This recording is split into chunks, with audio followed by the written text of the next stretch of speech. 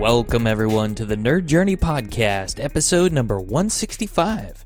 We're joining you every week to talk IT career progression and bring you the advice we wish we'd been given earlier in our careers. I'm your host, Nick Cordy, at NetworkNerd_ on Twitter, filling in for my normal co-host, John White, at VJourneyman. We are both pre-sales technical engineers with backgrounds in IT operations. We hope our career discussions will be vendor neutral, relevant across disciplines, and remain timeless.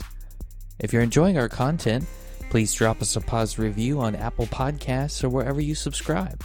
And if you want to get in touch with us, tweet or DM at Nerd Journey. Ultimately, we're just two nerds on a journey to career enlightenment. So let's take a trip. As one trilogy ends, another begins. That's right, it is a new trilogy. And today we start a series of interviews with Andrew Miller. He's a principal technologist within the office of the CTO at Pure Storage. Interestingly enough, Andrew was a humanities major, and you're going to find how he developed some soft skills that we could all benefit from. We're going to follow him from his time on the yearbook staff in high school, where he developed a Mac expertise, to working the IT help desk, to IT operations, to having his own side hustle and being a part business owner, and even into the pre-sales world. And what I also like about this discussion is we stop and we define some terms: customer, partner, alliance, compensation plan. What do all those things mean? Well, you're going to find out in this episode. Here we go, ladies and gentlemen, with part one of our interview with Andrew Miller.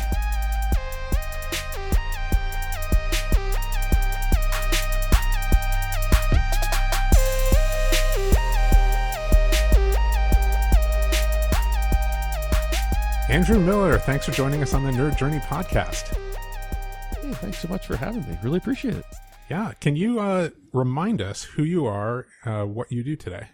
So Andrew Miller, principal technologist at Pure Storage, principal technologist, office of the CTO at Pure Storage. Makes it sound fancier, hey, you know, kind of thing.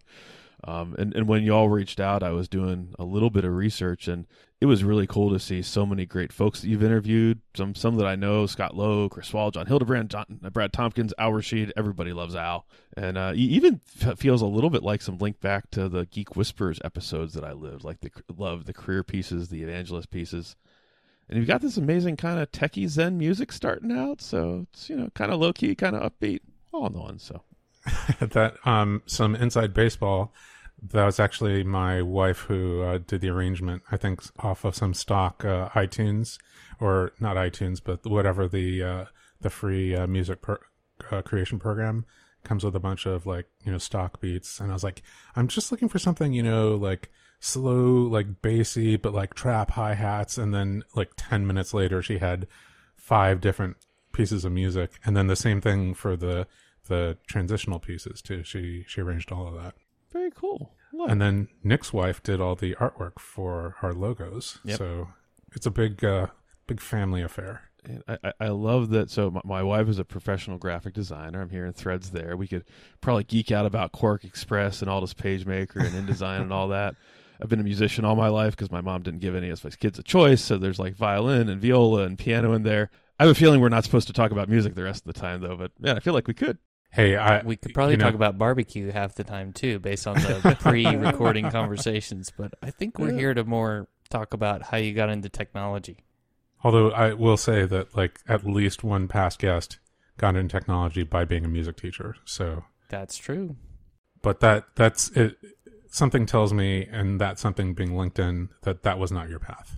It was actually a little bit out of the graphic design path, ironically. So now this may be even going off script a little bit. I had a Macs from a very young age, and got onto the yearbook staff as someone who could take the layouts that my peers did in high school and put them into the computer. This was in the days of Aldous PageMaker. Doing that for 2 years was what got me into my first IT help desk job in college, you know, for a couple years, and then that got me to an IT operations job. So I don't know if I'm jumping ahead a little bit. There's not a link to the music side, but there's actually a link to the desktop publishing side a little bit there. That's so interesting. It is one of the first applications that people kind of took home, right? There's spreadsheets and definitely graphic design. And there's, I'm sure, many a small home business that was launched based on the graphic design packages that were available for home computers.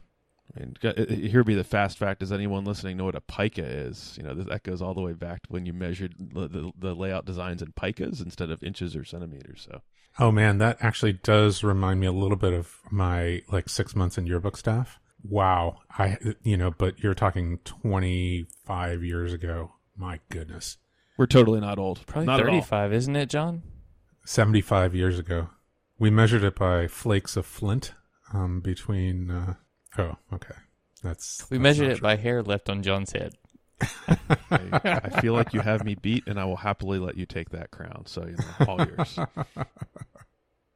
I am interested, though, in that transition, like that help desk, like that first college help desk job. Like, what were they looking for, and what do you think that qualification was? Like, what qualifies you in to get into help desk in college? So I'll even go back a little bit to being a kid, not all the way back, but just even starting out, my dad had a Mac. He brought home DOS. It was too hard. They went to a Mac. This is like the days of RODIMM 20 meg hard drives. And you're a kid, there's no internet. So you play SimCity and Railroad Tycoon. And then you also start messing around with ResEdit, which is, the equivalent of RegEdit, but ResEdit on Mac under the covers. And you do crazy stuff like, annoying your mom by changing the Welcome to Macintosh startup screen to be very, very afraid, when it starts up on that initial startup screen.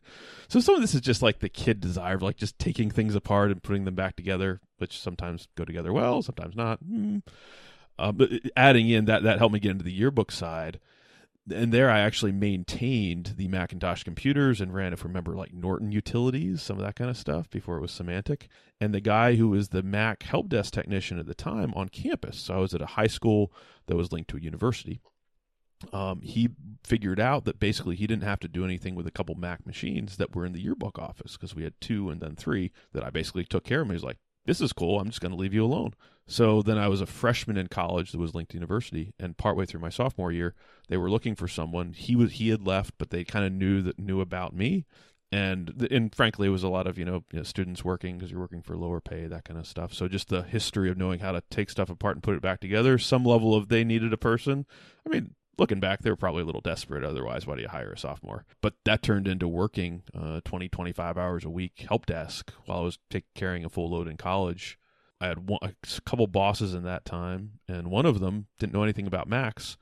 There were 2 of us, and he said basically, you seem to know what you're doing. I'm going to help clear roadblocks from you. A guy named Rich Lager. I'll give him a shout out. We're still friends. He was in my wedding, right? Awesome guy. And he then later hired me into my first IT operations position, because I didn't even know what a VLAN was at that point, and I saw a rack and was like, that's a computer, a server, right? It's like, no, you open it up and it's like, wow, there's lights inside, look at that. But he basically hired me out of college for a junior IT operations role because I'd shown earlier that I could learn stuff and be self-motivated. So it's a wandering around answer, but back to you. It seems like the taking things apart, putting them back together goes along with the liking to fix things. Yes, fix, improve, understand, make them better. There's some level of kind of enjoyment of building and creating in various ways. Yes.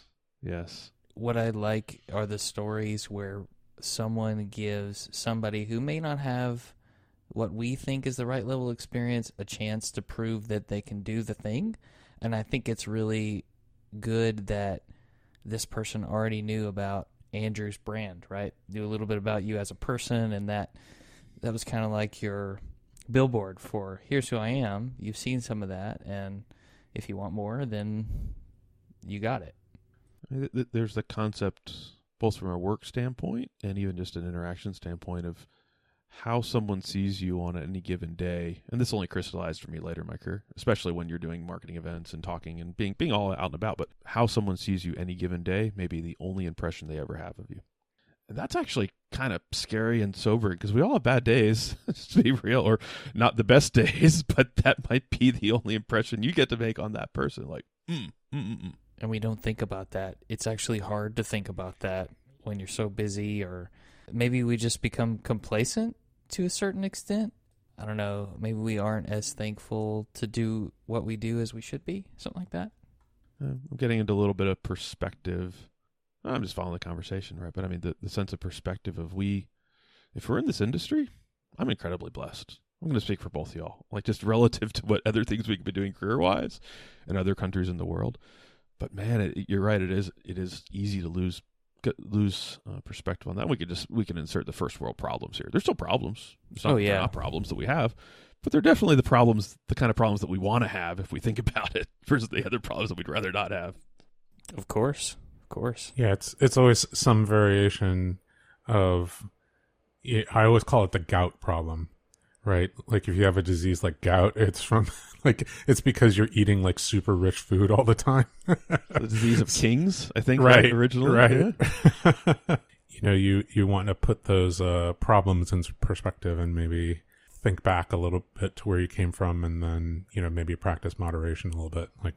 But you're right. It's that perspective on the advantages that we have, the things that we've achieved. And I guess, that rolls back to, why we're here doing a podcast like this, kind of shining the light backwards so other people can see the path or, different possibilities of paths moving forward. Because I'm sure that, all three of us got here, because of people who gave us a hand up or gave us some advice, several someones along the way. And then, you can just, it's a cliche. You can never pay it back, but you can pay it forward. So. Absolutely. That first manager that gives you the first IT operations job, kudos to that person, right?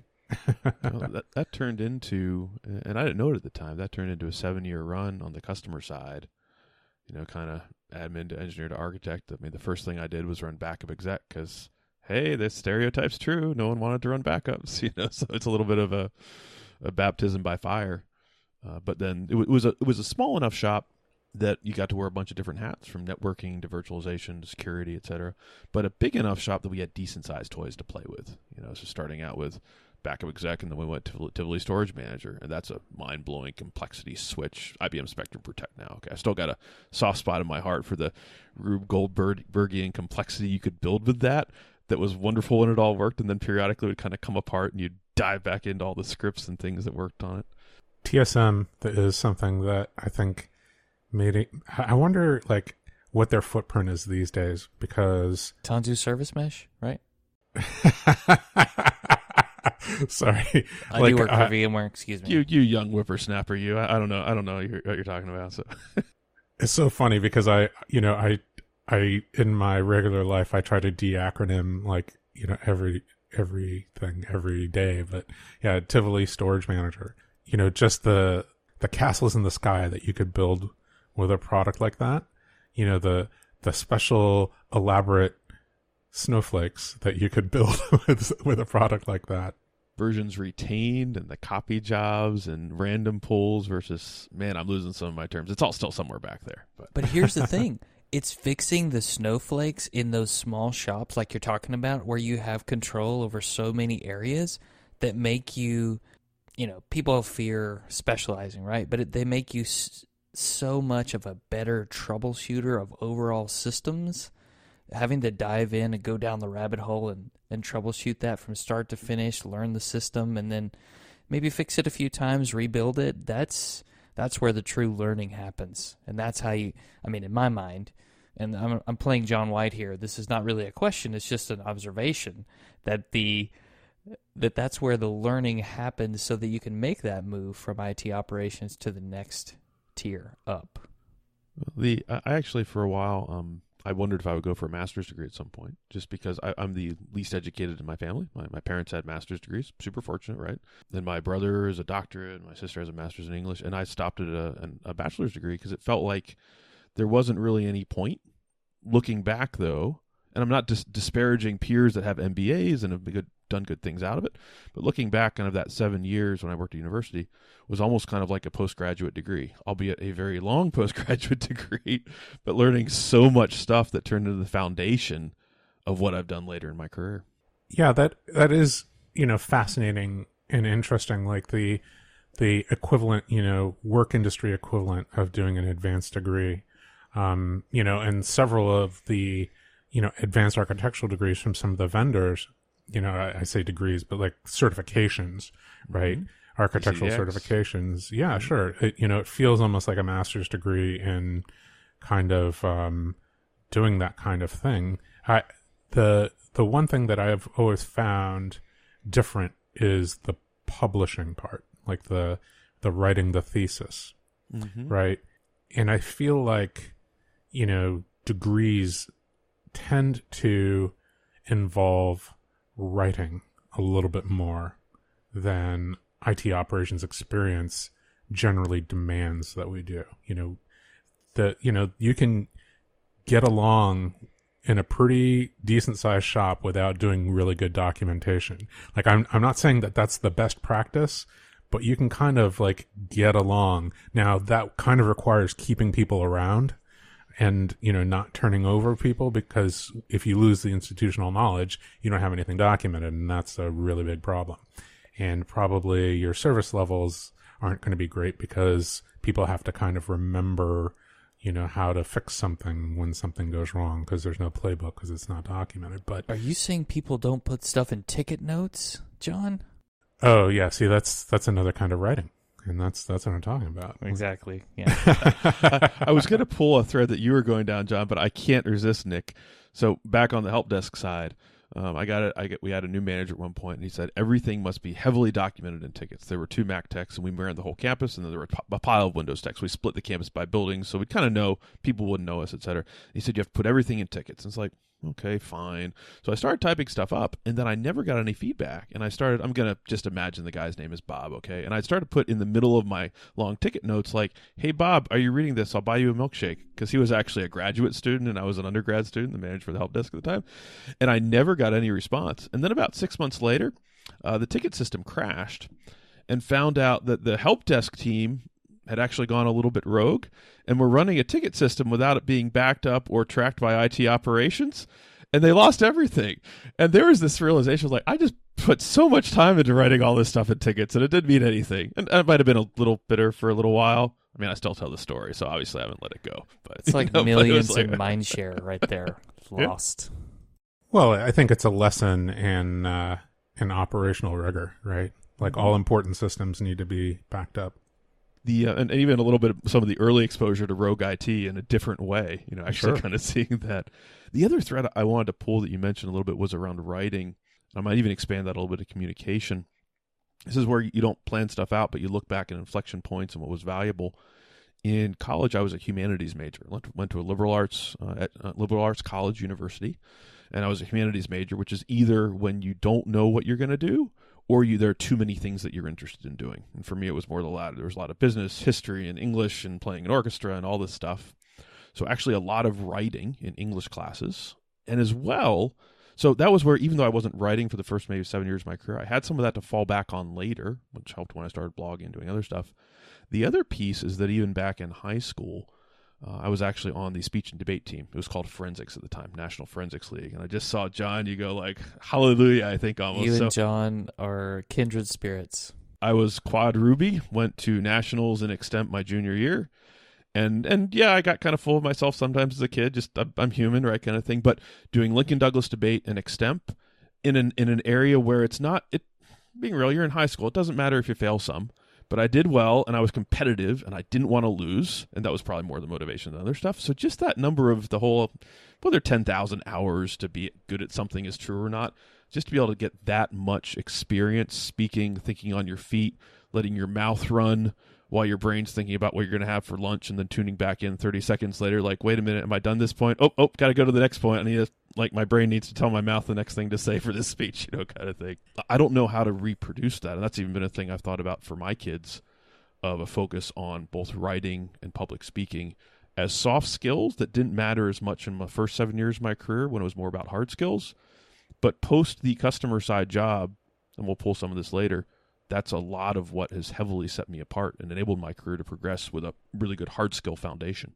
I actually have thought this through, like what, reproducing like that type of experience for kids, like really involves doing extemporaneous speaking and participating in forensics in high school. Like I can tell just from your talking, you were in the National Forensics League, and because that's the points in the GEMS. I did it in California. I did national extemp and Lincoln Douglas debate. But the thing that I look back at, and maybe the gap, and the thing that I wish it did, was this event called expository speaking. And a lot of times that involved like making poster board and, explaining a process. I have to be honest, like, delivering a slide deck is almost exactly mirrors an expository speech. And to think that, when I was in 1990, watching somebody do that, like that would be a massive skill for a career. There's almost nothing else that I can point to in high school that I can say, oh, I do that every single day. And expository speaking is something that I do every single day. For folks that didn't have that background, I've regularly recommended Toastmasters.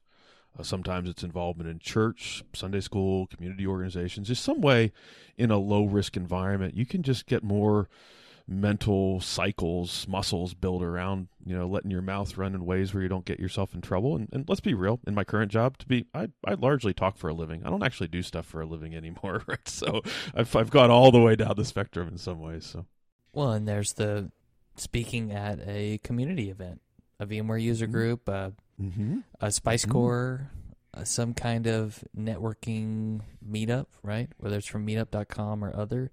That's that, generally speaking, safe space to go and try it. And you don't have to have the presentation written when you submit the abstract to give a talk. You need to write it once it's accepted. That is such a key point. You come up with a catchy title, a catchy abstract that you believe you can deliver on.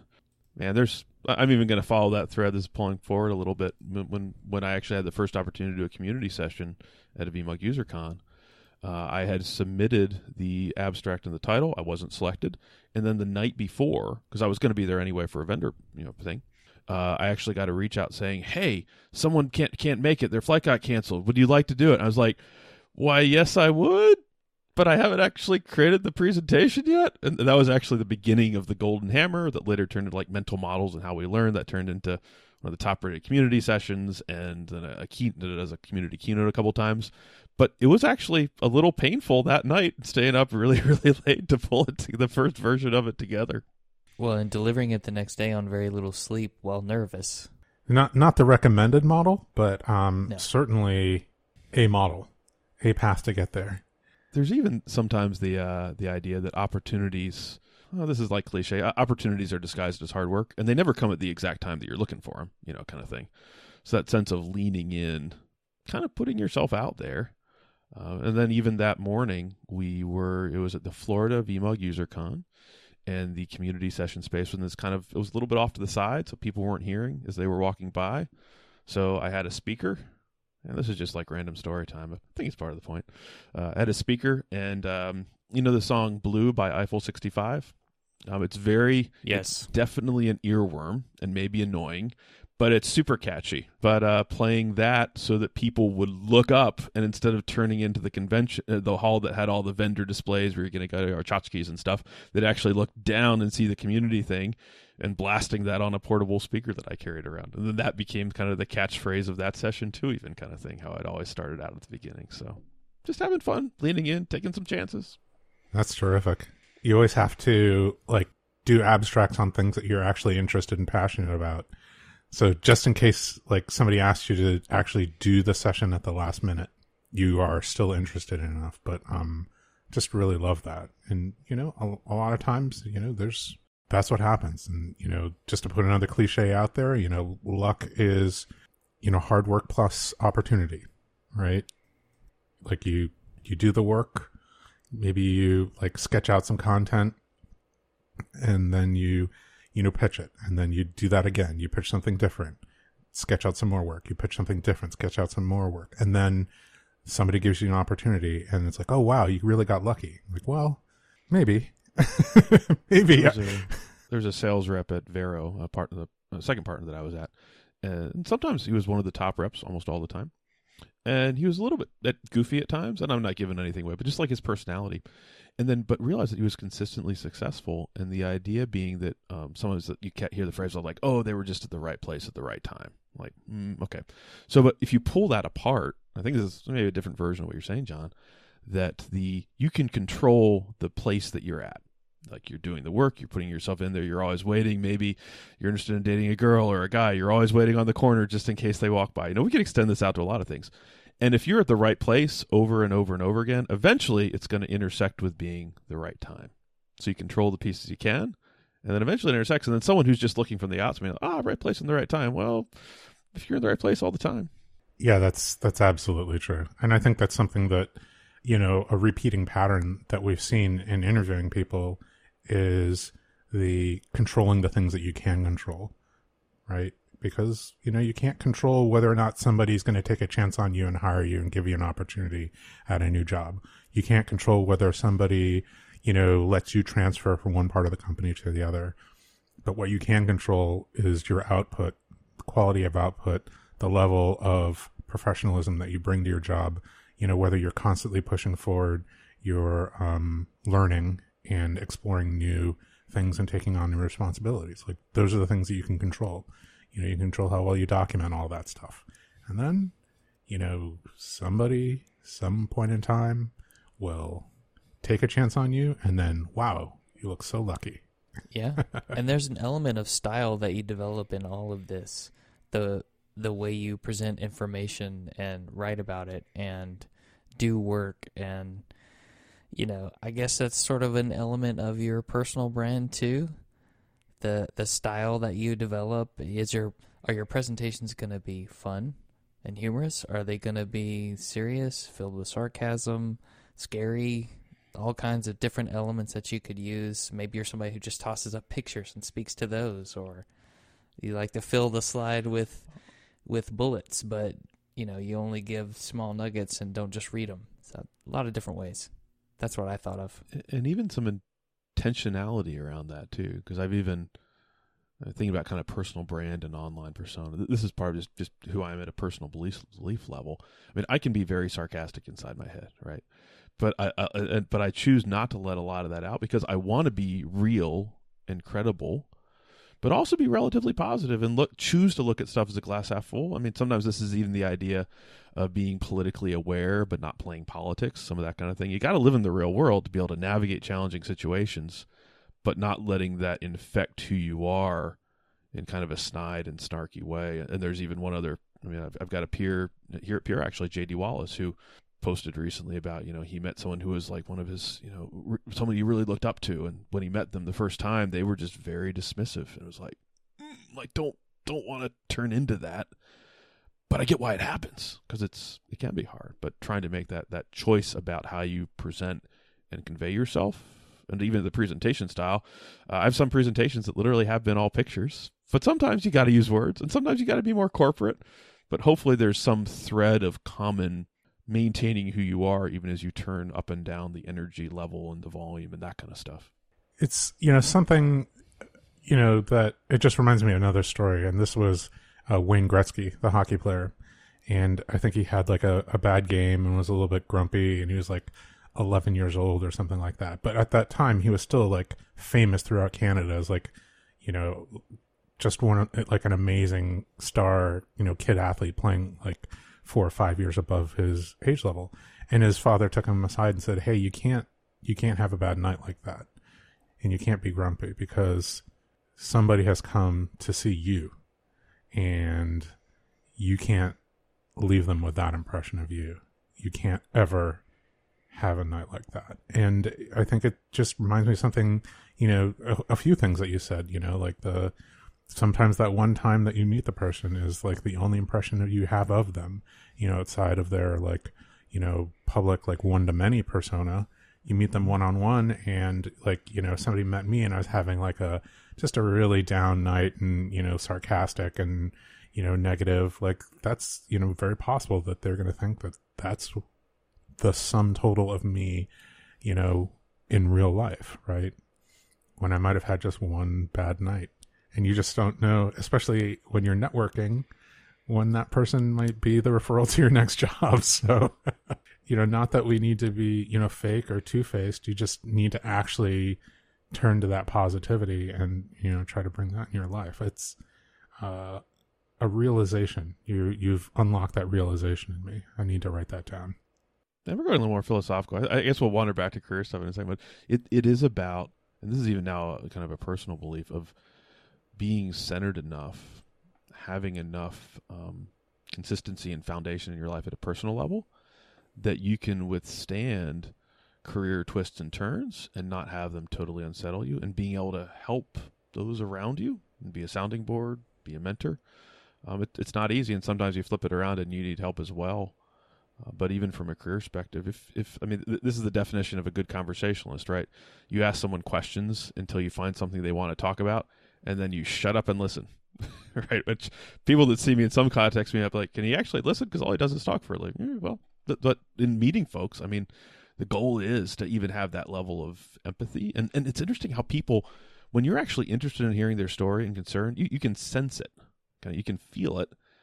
And it's really cool just valuing people as people and being there to help. That doesn't mean that you can't put time gates on things, because you have varying levels of priorities, but having that be a real part of you. Yeah, absolutely. I want to go back slightly to your point about you may only meet someone one time and that's their only impression of you. It's probably even more pressurized, or something you think about more when you own your own business. And that's something that you did for some years. Can you tell us a little bit about how that came to be and reasons for it?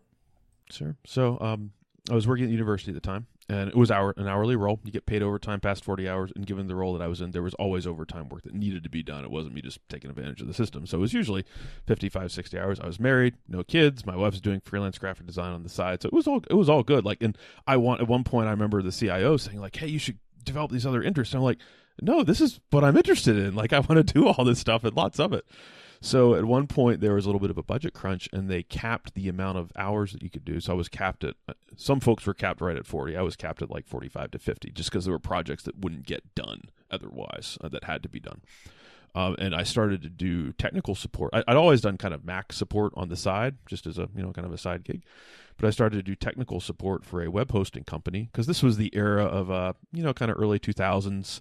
Everyone's going to have a blog. You're going to buy your own domain. Google Apps is starting out with free email under your own domain, all that kind of stuff, right? And I had enough.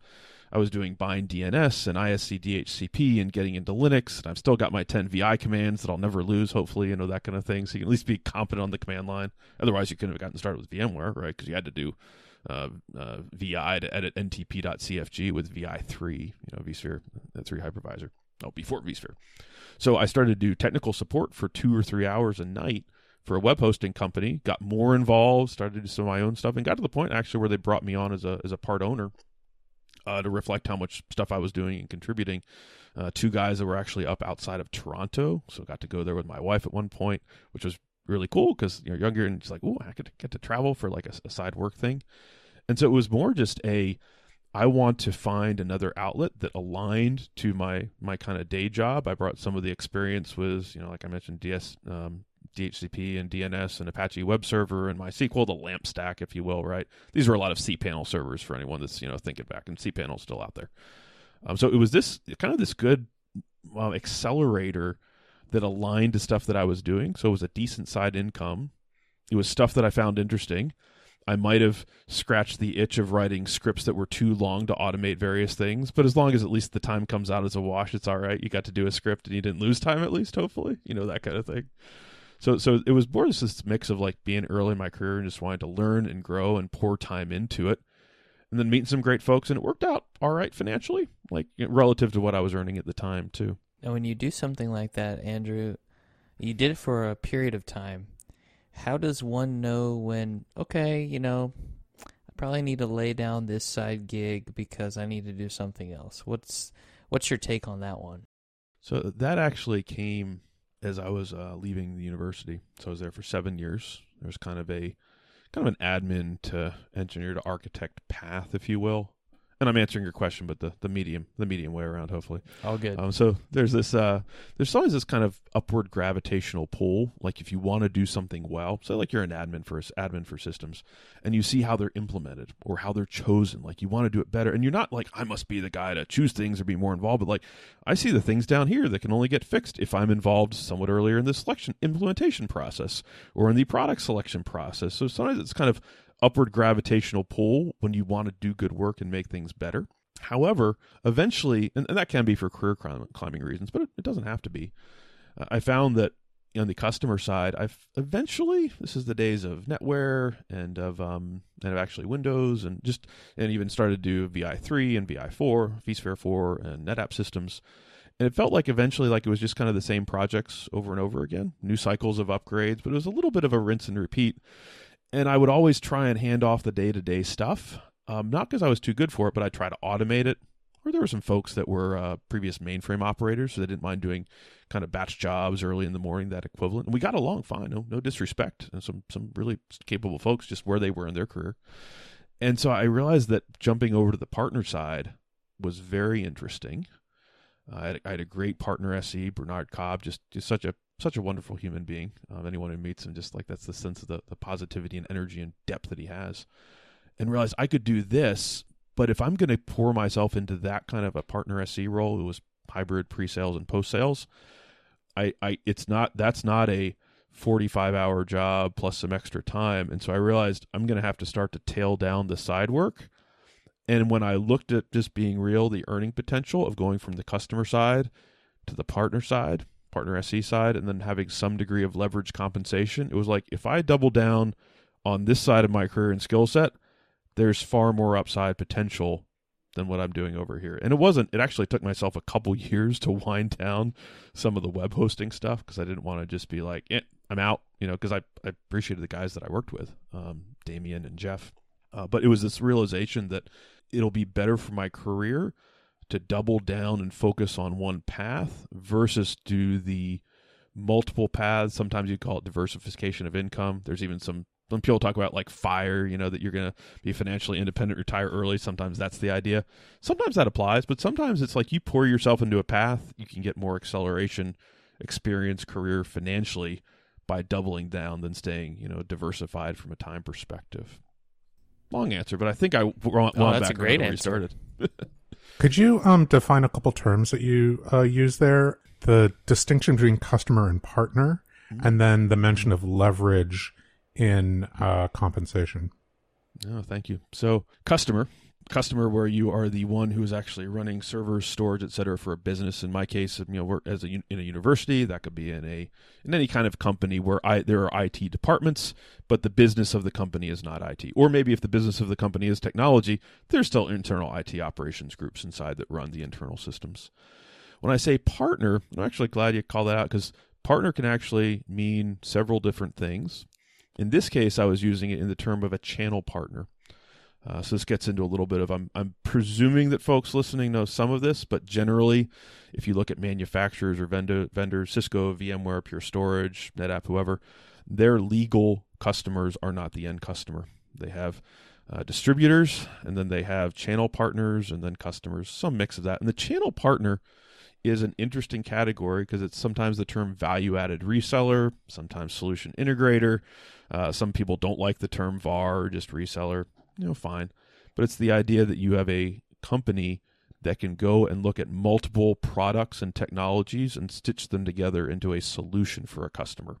In some cases, it is just, I need to order 10 widgets, help me buy 10 widgets.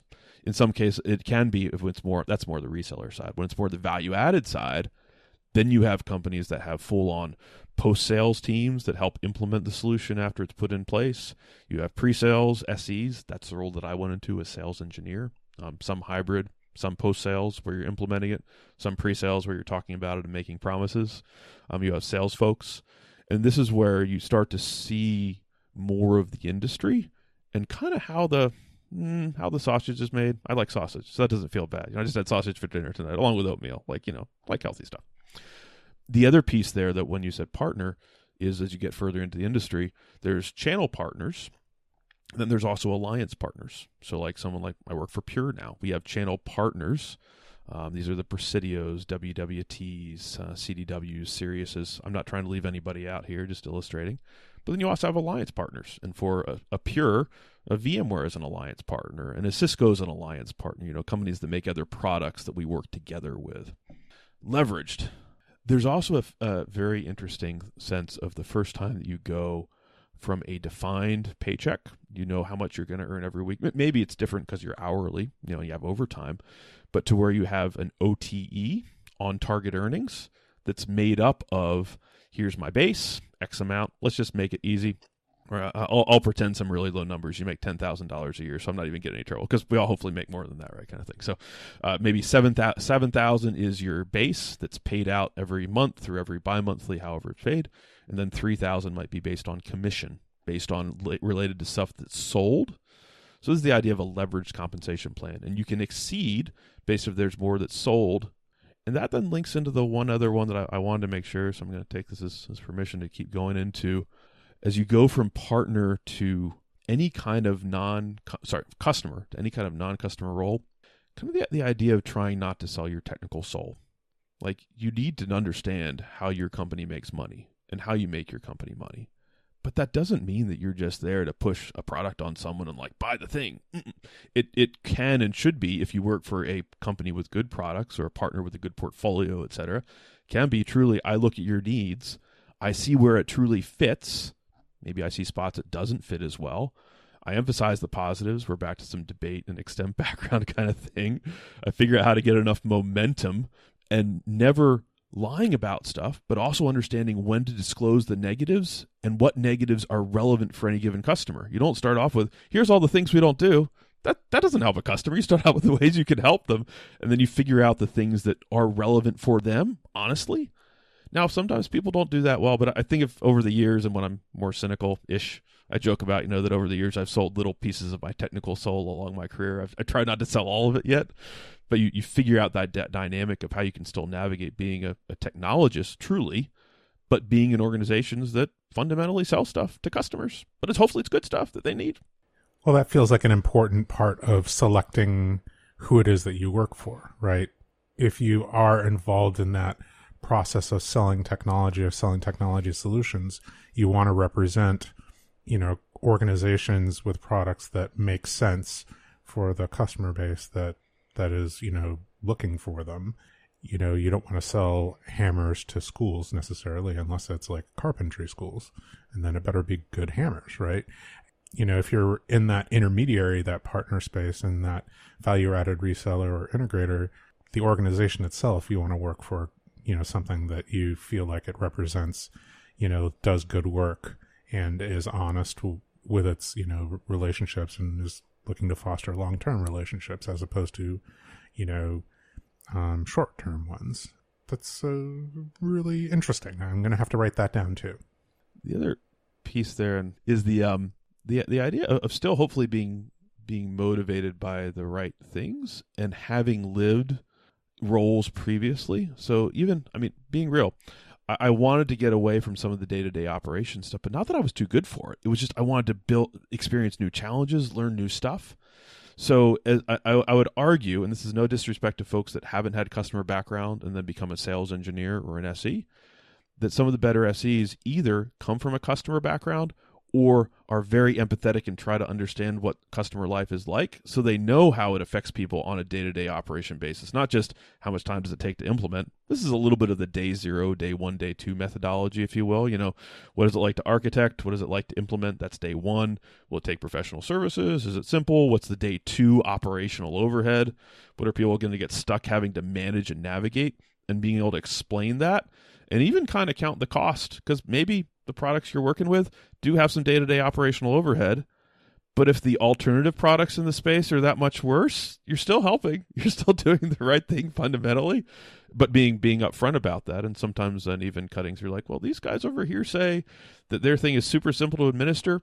I don't want to go negative, but you might want to ask them for some references, some customers that will talk to them about, to you as a customer, Mr. Customer, Mrs. Customer, about what is it really like for the day-to-day operational side. So there's even some soft competition in there, competitive nature, by knowing how to highlight where you're good and never calling out if there's FUD, but helping customers be aware of it.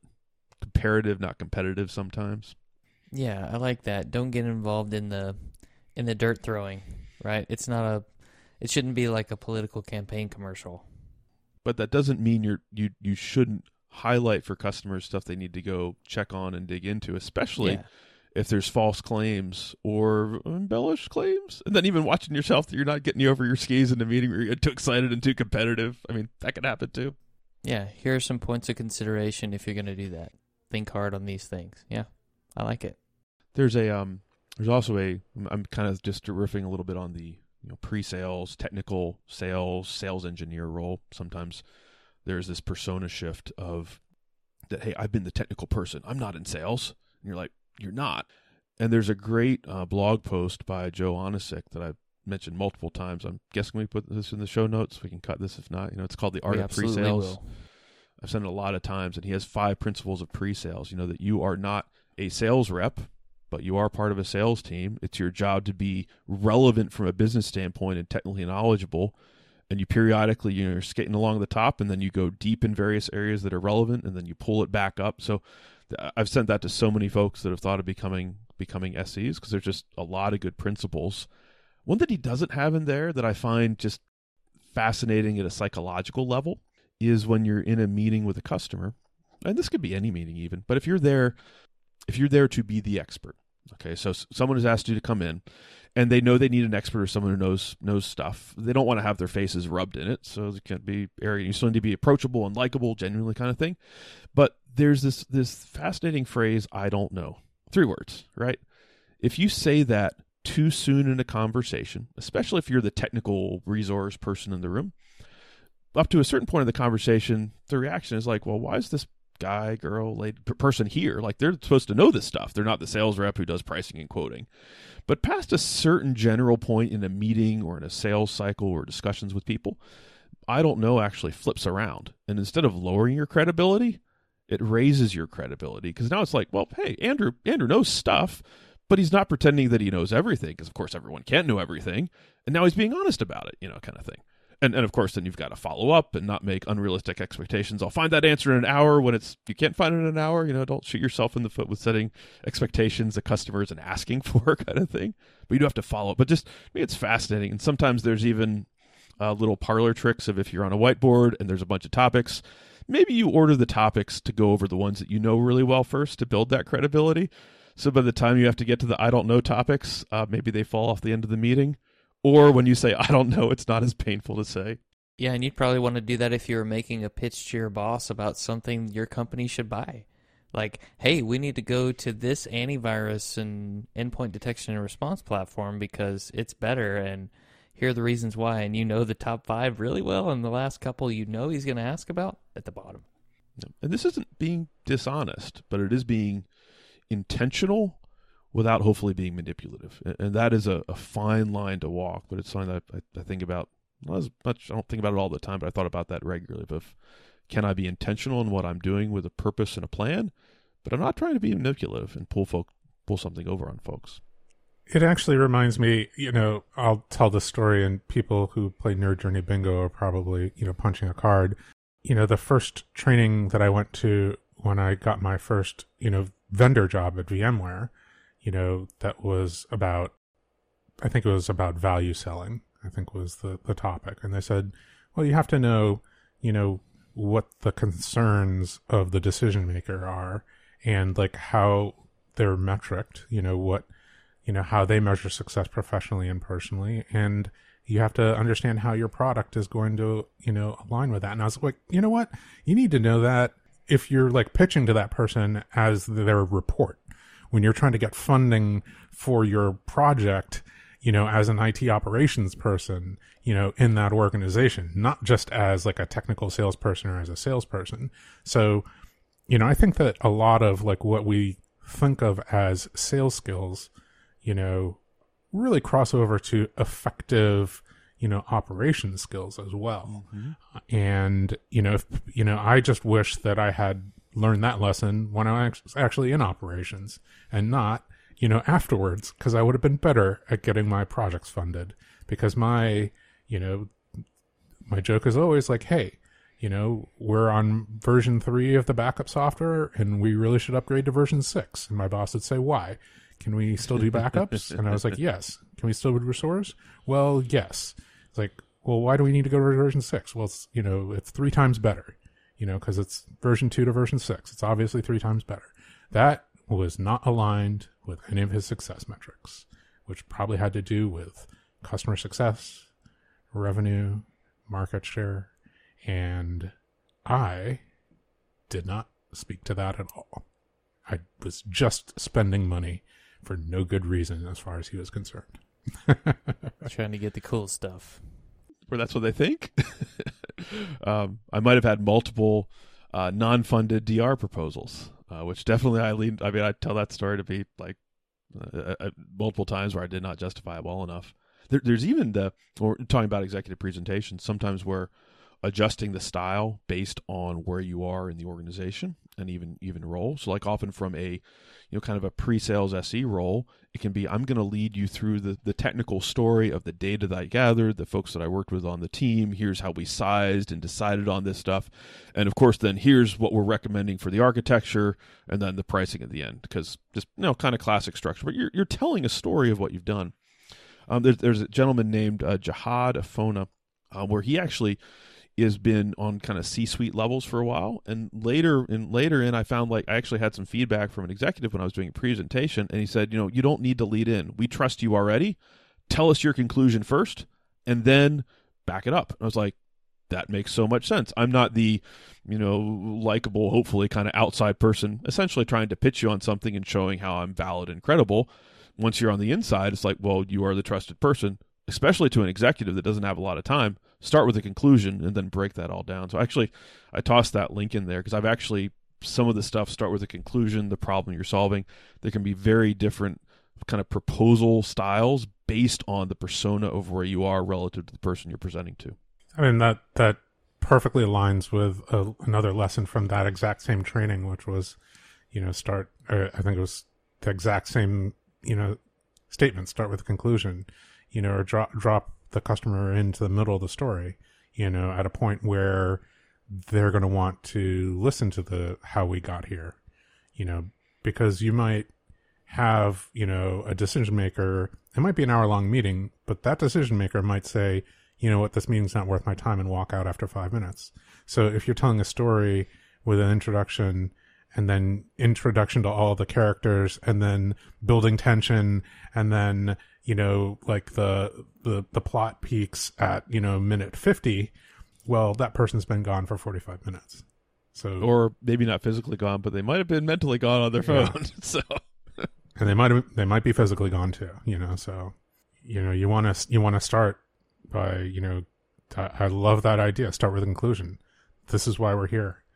This is what we're doing. And I am happy to tell you, why you want to do this. And then this is kind of how we got here.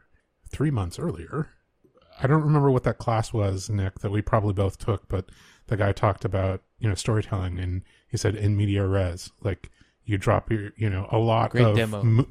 Yes, that's right. It's the great demo class. Mm-hmm. Peter. And, he said, drop your, a lot of movies will start you out in peak action moment, right? At a moment of high drama, if nothing else. And then say, oh, now that you're hooked on that, maybe let's back up, and tell you how we got there. Now that you care about the characters. Yeah, exactly. I love this link. Even sometimes proposal-wise, the idea that sometimes I'll paint the I don't think I've ever put this on a slide, but you could have all this idea. Here's the beautiful future version you could have.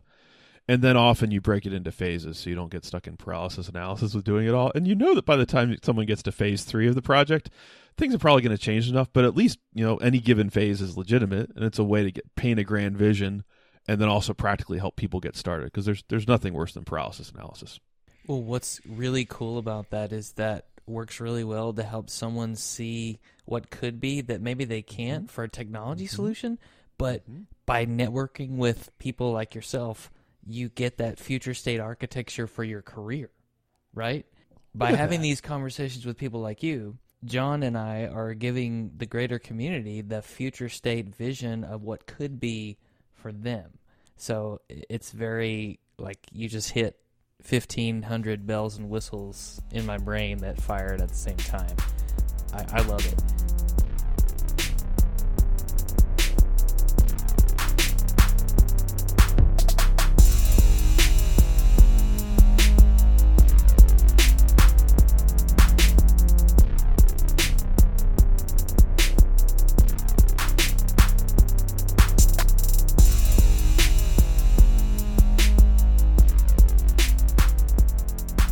Okay, let's cut it right there. That's the end of part 1 with Andrew. And I just want to see if anybody heard some of the things I heard.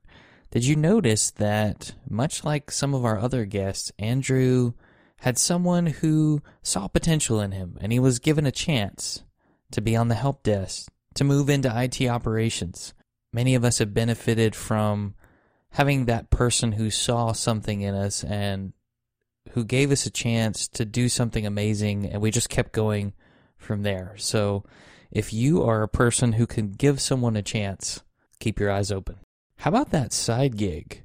Andrew worked part-time for the web hosting company and even became a part-time owner. And that experience, along with his day job, led him to greater heights.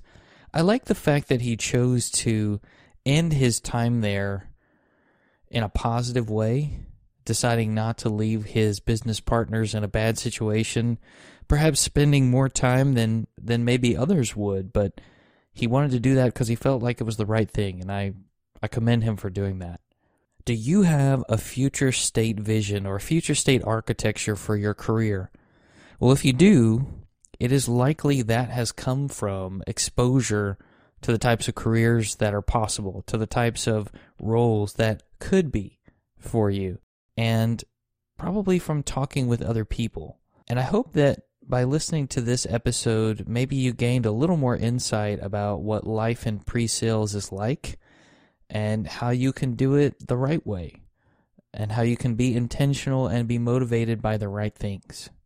I really enjoyed hearing the story about Andrew submitting his presentation for a VMUG UserCon and then the day before getting asked to give the presentation and then staying up late to finish it.